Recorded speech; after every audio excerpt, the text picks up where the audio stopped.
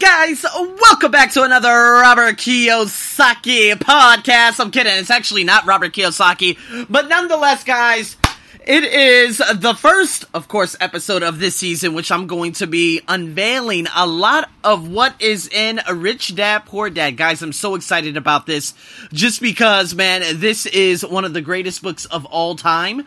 There have been a lot of people who have been asking me about making more of these videos, etc., and that's why I'm like, guys, I normally make this on a daily basis, so you make sure you're subscribed to my podcast on Spotify or Apple Podcasts so you know exactly when they do drop, right? So here we go. Without further ado, okay, let's get right into this. I'm going to tell you guys some stories. I'm going to give you some quotes, of course, from the book, and then we're going to keep continuing on. Now, of course, I take quotes out from different chapters. Again, I'm in chapter 1 right now, or probably just in the monologue, and I'm going to tell you guys stories and different things that relate to my life so you guys can figure out what your blueprint is. So that's what I'm coining the phrase of this specific episode. What's your money blueprint? I've talked about this, of course, in the Grow Together, a smart savings guide that I actually created on there. And nonetheless, but you know what? I love this because the first quote is, for example, you got one dad. Let's just say one dad, one friend, one mother, whatever it may be. They might say the love of money is the root of all evil. But the other one says the lack of money is the root of all evil. It's all predicated on perception, right? Remember, this goes back to, of course, Jack Canfield's Success Principles, which is just right next to me. And his father, of course, he mentioned this in the movie The Secret, saying his father would always say, "Who do you think I am, Rockefeller? You know, do you think money grows on trees?" There's a lot of different terms, phrases, expressions, and sentences that the have-nots use to always separate themselves from the haves. So what do I mean by that? Well, you know what? Earl Nightingale. If you guys don't know who Earl Nightingale is, make sure you go on YouTube and you hear that man, because this is a man who, of course, lived in the era of the 1930s, 40s, 50s, 60s, and he talked about the most spectacular things ever. And he said he took a taxi one time. I forgot where it was. But the taxi driver, he said, "Oh, look at all these houses. Look at all of them. And you know what? Out of all these beautiful houses, every last one of them are owned by a crook." And right after that, he said, this is what separates the haves from the have-nots. And so, as a young boy, Robert Kiyosaki, he had two strong fathers influencing him. So, of course, it was extremely difficult for him to think about it and to ponder about what both of these people are saying, because one is saying the complete total opposite of the other. If he chooses one side, it could be doomed. The other one could be probably gold. But he was intrigued by it all. Why? He started asking himself a lot of these questions. So he would say, well, why does he say that? And then he goes on to say, oh, yes, he's right here. You know what? I agree with him on that.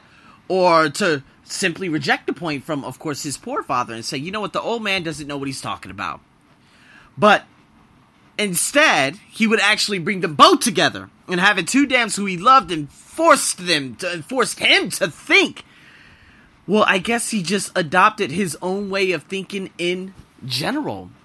Because he went on to say, one of the main reasons why the rich get richer and the poor get poorer and the middle class struggles in debt is that the subject of money is taught at home and not in school. That's all there is to it. You know what? I actually, I've been working with someone for the longest, and I remember when I first met her, she had about 6 credit cards to her name. And I'm like, oh my God. She's like, yeah, all of them are maxed out. And I'm like, you know what? You do not need another credit card, because you're going to be paying off the credit of these other credit cards. And it's just going to be a cycle of hell that you're going to be going through. You need to separate yourself from that. And again, Bob Proctor would say, you know what? If you're focusing on debt, you're going to create more debt. So again, just set up an automatic debt repayment program and focus on prosperity. See, the middle class, they always seemingly learn what's not best. Now, my family, I would have to say they were I'm going to go with low.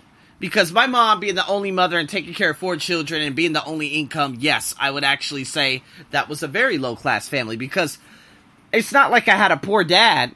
It's I had a poor mom, and I really had poor siblings, too. Because my brother's definition of making money coincided with constant betting on National Football League games, the National Basketball Association games, right? So I'm talking about the NBA, the NFL. He would bet on these games in hopes that he would hit these dream on tickets that would probably put him over the edge.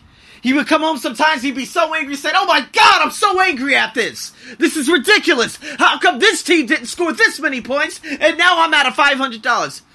I said, "Do you know how much of a fool you sound right now? Your money is basically in the pockets of people who don't give a shit about you. Are you seriously serious about this?" But you know what? There's no way that my brother can end that cycle. I'm not going to say he's a compulsive gambler. I'm not going to say he's a compulsive drinker.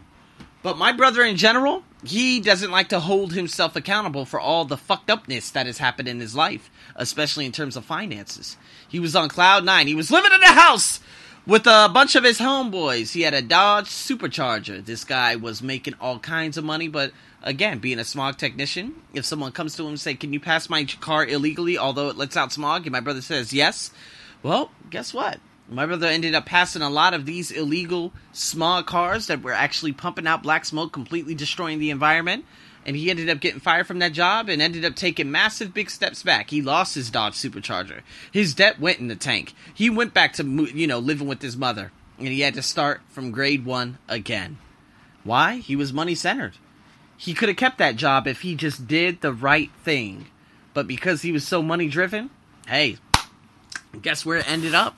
So again, did my mom teach him about money when he was actually making it? No. All that money my brother made throughout those years.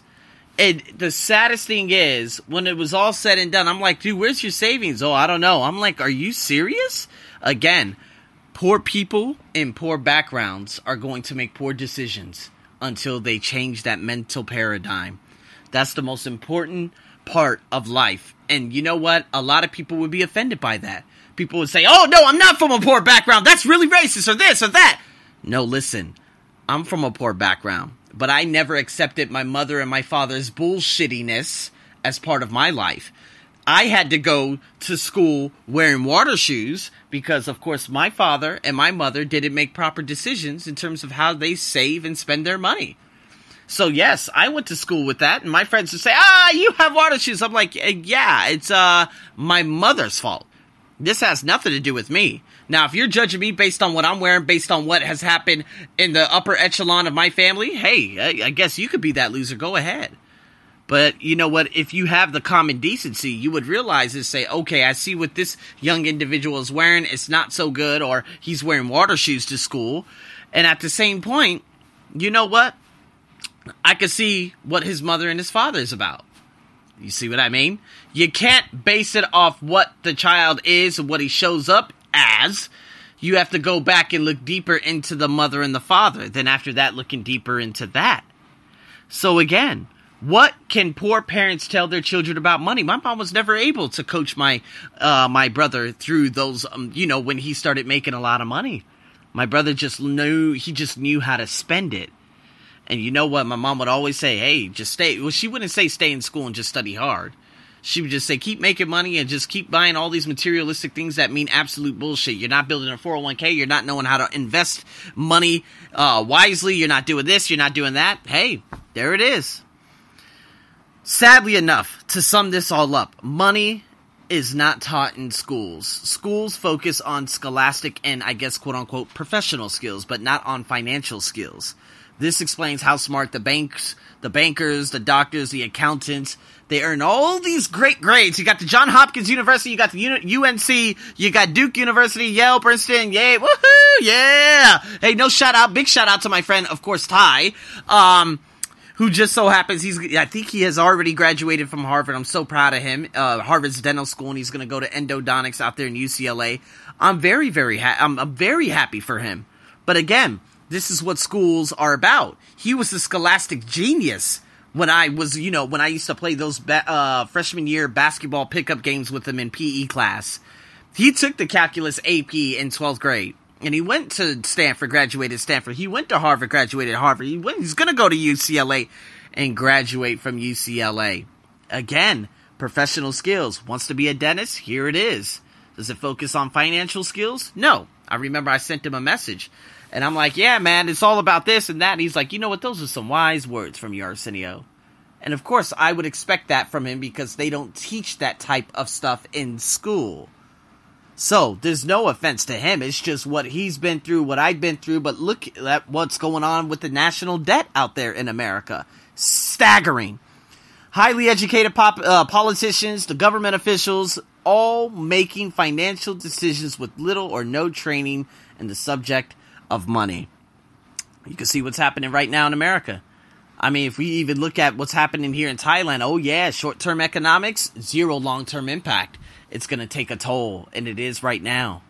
So, guys, this is just to sum it up, just to give you an idea, okay? Figure out about your blueprint. Look at what's going on in your life right now and ask yourself, hey, you know what? Yeah, I'm not going to hold myself accountable for what has happened with my mom, with her decisions, my father's decisions throughout their life. What I'm wearing and the situation I'm in right now in the neighborhood I'm in, this is not based on me. If you're under the age of 18, don't take any motherfucking blame for anything.